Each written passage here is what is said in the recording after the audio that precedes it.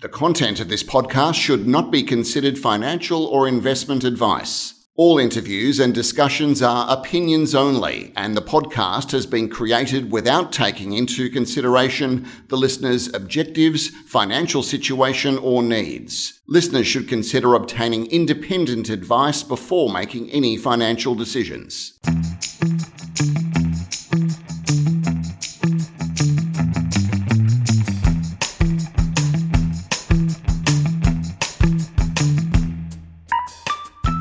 Hi, I'm biotech columnist Tim Boreham, and welcome to another edition of Health Kick, the podcast series that unlocks the mysteries of the biotech and health sectors. Today I'm with Steve Lydeamore, the CEO of the animal and human health outfit Anatara Lifesciences.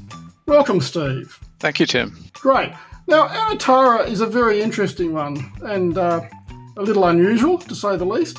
Its prospects are based around an old substance called bromelain, which is derived from the stems of pineapples, of all things. Some years ago, Anatara acquired the rights to a bromelain formation called detach, which was used to treat scour in piglets.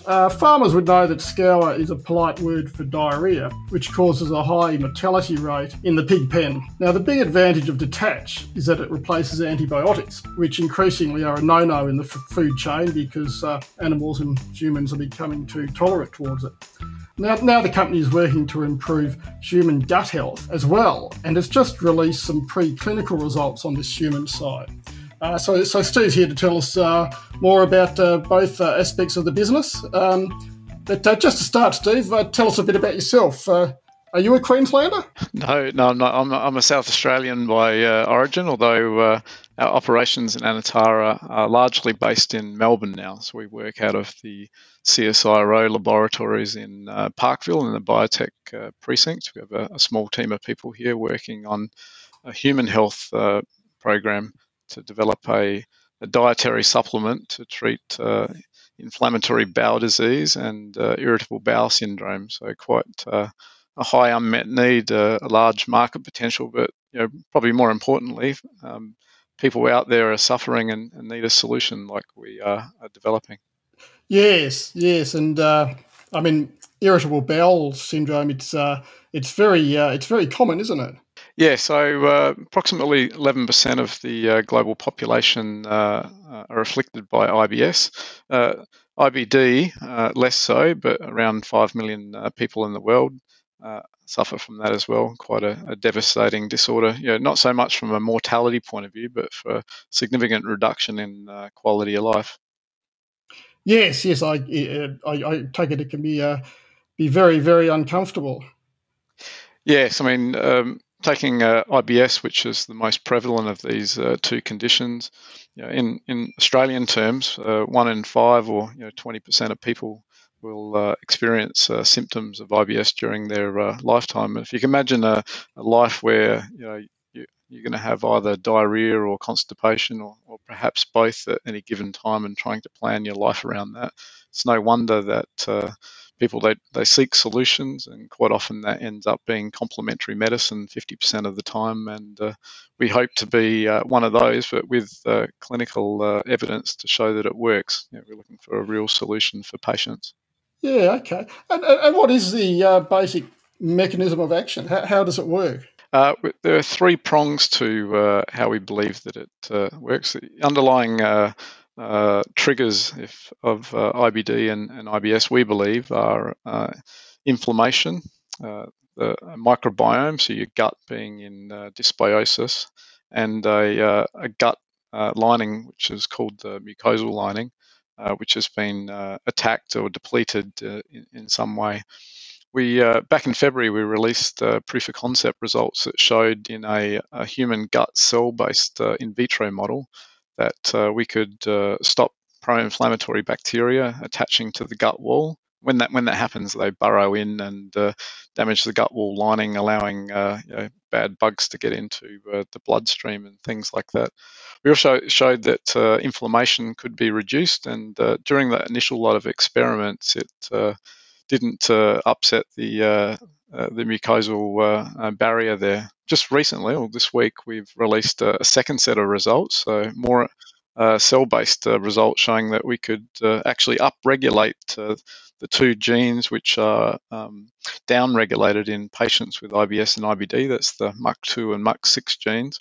Upregulate them by 5 to 7-fold, which gives us confidence that we'll be able to, through providing our product to patients, stimulate mucin production. And another we think hopefully breakthrough aspect was we did trials in mice to try and confirm what we found in the human gut models, and they have dosed our product to mice and compared against a placebo, and showed that we can in fact reduce the incidence of colitis. Inflammatory bowel disease is one of those is ulcerative colitis. They give the product to the mice, and then they test physically by doing an endoscopy and have a look at the scoring of the mucosal lining, the colonic thickness, and various other measures. And we got statistically significant results showing that we made a significant improvement in that regard. So that's quite encouraging, so much so that the next step for us is to move into human clinical trials to prove that what works in human gut cells in a cell-based model and has been shown in animals will work in humans. That's the third step and final step before we have definitive proof that the product works. Okay, great. And before we talk about further trials and what's ahead, just sort of stepping back a bit, Detach, the animal product, it's got quite a long history, doesn't it? It was actually used here, commercialised here under another name in the 1990s? Under the same name, so we've acquired that trademark. It was sold under Detach, but by Ciba-Geigy, a company that was acquired by Novartis. After Novartis acquired it for its own portfolio reasons, even though it was quite successful in the market, stopped selling it. So the founder of one of the founders of Anatara acquired those rights and brought them into the listed vehicle, which was listed in 2014 with a view of getting that product back onto market. There've been some things that were in that product that were no longer allowed, so there was a reformulation required and a resubmission to the APVMA, which is the Australian regulator. That was successfully completed, and the product was approved in October of last year for sale in Australia, to treat scours or diarrhea in piglets.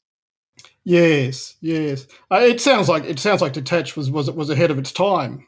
Yes, I think very much so. But you're right. It has proven in the past to work. It's been reformulated and reapproved by the regulator here, and it's ready once we find the appropriate partner to not only launch in Australia. We would like it to develop for registration in global markets. Australia is relatively small compared to the major markets like China and US and Europe, for example. And also for other species, so not just piglets. We think there's application in other livestock species, for example, poultry. Similar problems exist in chicks. Sure. Poultry is actually a bigger market, isn't it? In terms of numbers of animals, yes, a much bigger market. Yeah, okay. And in terms of partnering, you I guess you sort of had a bit of a hiccup, didn't you? Because you had the big vet products company Zoetis on board, but they decided to hand back the technology. But it sounds like maybe it's a two-edged sword, because at least you've got the product back. Yeah, so we have retained all rights, and at present we're actively seeking a new partnership. We don't necessarily have to replace like for like. The Zoetis license was for all livestock species for global territory. We have within our consideration licensing for different companies in different regions and potentially splitting up species. So one partner for pigs and one for poultry, for example. That's actively in place. Back at the time the Zoetis deal got signed, there were more than 10 other companies in the running for that, and we're back in contact with those again, and also some new players which have expressed some interest recently. Oh, right, okay. Should we expect some news soon, do you think? Well, it depends on your definition of soon. So we've projected to the market that within the next 6 months we expect to conclude a new licensing transaction or transactions for Detach. Okay, great. And of course, we're talking about the animal side. That's all on the animal side. All on the animal side, that's right. Yeah, on the human side, similarly, we haven't actually gone out, although some people have contacted us seeking a partner for our human health product, but we will do that. So by the end of this calendar year, we should have a licensing package of all the data that we've generated in the preclinical work in vitro and in vivo, with a view to going out to potential partners for global markets, and at the same time initiating the human clinical trial that we spoke about before. Yeah, okay. So you'd be happy to go and partner at the preclinical stage rather than doing more trials and gathering more data and obviously we would spending more money as well. Yeah, that's true. You've got to remember that this is a dietary supplement. So the human clinical trial that we're planning on doing is, I think, quite useful and perhaps necessary for the type of market penetration that we would be seeking. We'd be seeking for this to be a leading product in the complementary health space for IBD and IBS globally. And to do that, we think it makes sense to have strong evidence, which includes human clinical studies. They aren't necessary in order to put the product on the market because it's a dietary supplement with ingredients which are known to be safe. So we think we have enough data to support the product concept, and that will translate into humans, sufficient to convince a potential licensee to take up the rights for this product. So we intend to start that licensing process prior to completion of the human clinical studies. Sure. Okay. And so you're aiming for over the counter rather than a prescription product, basically. So I guess that means the path to market's a lot quicker. Yeah. So in terms of speed to putting the product on the market, the cost to get it there is also lower. There are some different options that we're considering in the OTC pathway, and in Australia, for example, they vary from a listed product through to a registered product. There are some differences in terms of what claims you can make on the label, but really what it comes down to is what evidence do you have that this product works for patients, and that's what we've been generating. It's been our track, do our own work to show that it works in a preclinical setting in both human gut cells and animals, and we will flow through and complete some human clinical trials as well. Yeah, okay. And now it's a fairly crowded space, the gut health space, as in the dietary supplements, isn't it? So I guess you've got to sort of stand out. It is. So in that space, you have everything from probiotics, which are more general gut health, though some of them are labelled with IBS on the label.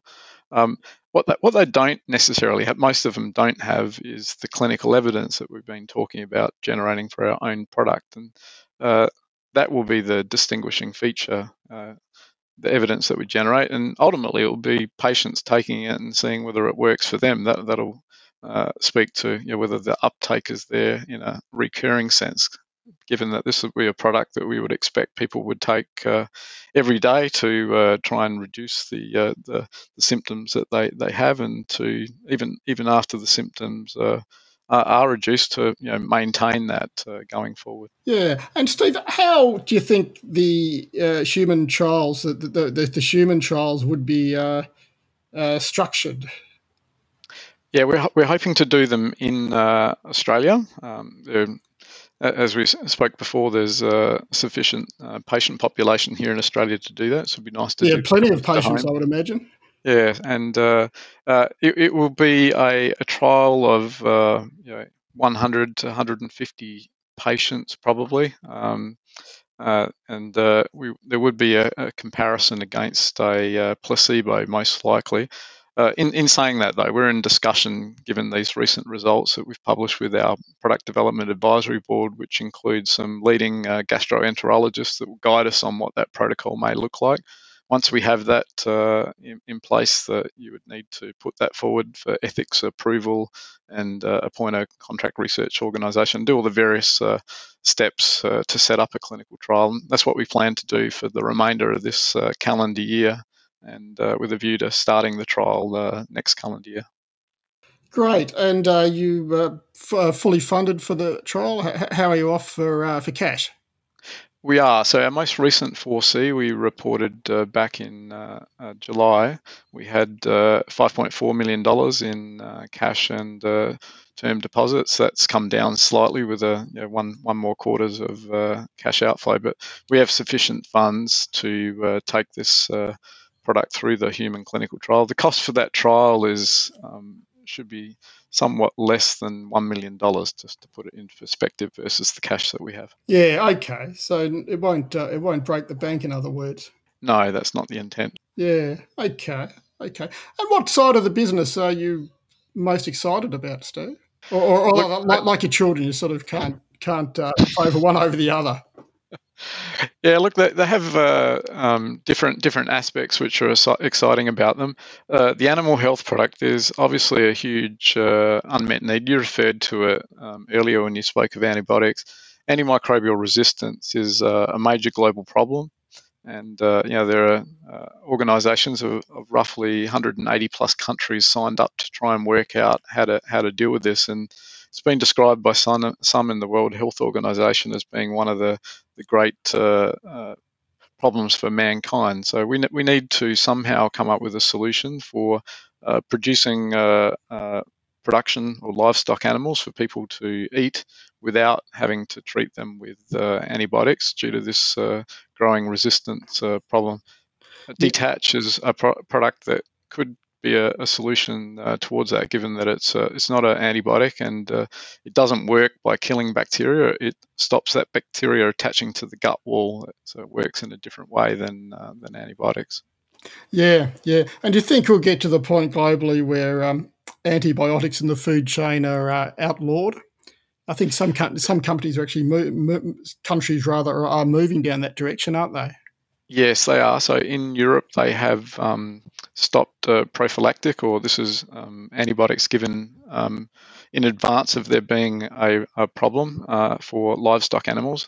They can still use antibiotics for treating an animal that does get sick. So that's the distinction here. But other countries are a little bit slower to adopt that. The other thing the Europeans are doing is winding down use of zinc oxide, which is another thing that has been used and is used in other countries. So over time, I would imagine that use of antibiotics in advance of there being disease and using zinc oxide in feed will both be either banned or reduced or in some way, which creates a large market opportunity for products that are not antibiotic and not zinc oxide. So that's quite exciting. But the human health program is also very exciting. As I mentioned before, it's a significant unmet need. In Australia, for example, for IBS, there's only one old product which has IBS on the indication on the label. And the data that we quote in our own literature we put out there is that notwithstanding other options available for IBD and IBS, more than 50% of patients seek complementary medicines. We'd like to be one of those and one that actually works. So there's a large market there, and the data that we've produced to date is quite exciting. It gives us great confidence going into human clinical trials that we'll be able to replicate what we've already seen in the in vitro and in the mouse studies. Yeah. What sort of do you put the total addressable market at on the human health side? I guess it depends on what indications you're chasing. Yeah, look, that's hard to say. The inflammatory bowel disease is not an indication you can put it on the label for a dietary supplement. So there is no market data out there that for a dietary supplement that's comparable, and really no dietary supplement out there that's targeting that market. It's a prescription market. of approximately $15 billion, so a very large market. In IBS space, if we look at just the over-the-counter market alone, leaving aside the prescription market, in the US alone, it's around US $8 billion. So we would think, comparable products to what we're trying to develop. For example, Bayer's Iberogast, are products in the range of $200 million US dollar plus type products. We would hope to be something in that order. Okay, well that should that should make investors sit up and listen. And speaking of investors, they've sort of behaved a bit oddly, haven't they, with the share price? Because you got a bit whacked when the Zoetis deal fell over, but you were also sort of whacked when it was first announced. So you can't win, can you? No, they when that deal got announced, the share price took a kick, and when it was handed back, it got another kick. So I don't know whether the shareholders they didn't like the deal, and they didn't like the deal being terminated either. Look, there's two sides to that coin. We have the rights back. We have the opportunity now to find another partner. We have the opportunity to look at different ways of licensing for different regions and different species. The market opportunity is still there. We still know that the product works. We just need to find that right partner. So still a lot of belief in that product from the board's point of view. And everything that we said for the last year on the human health development program, we've done. In fact, the most recent announcement was ahead of target in terms of reporting on the animal studies, which we'd projected for later this calendar year. So that's travelling well. The results are good. And as I said before, we hope this could be a breakthrough product that patients are sorely seeking. Yes, indeed. And when or if you get the clinical results and the partnerships, on both sides of the business, the share price should take care of itself. Steve, it's been a pleasure. Thanks for talking, and all the best for both sides of the business. Yeah, very good, and very nice speaking to you. Thank you for the opportunity, and for those listeners out there, do check out Anatara. We've got a lot to offer, and for patients out there especially, we hope we can deliver the sorely needed solution that you're looking for. Great. Thanks, Steve. Thank you, Tim.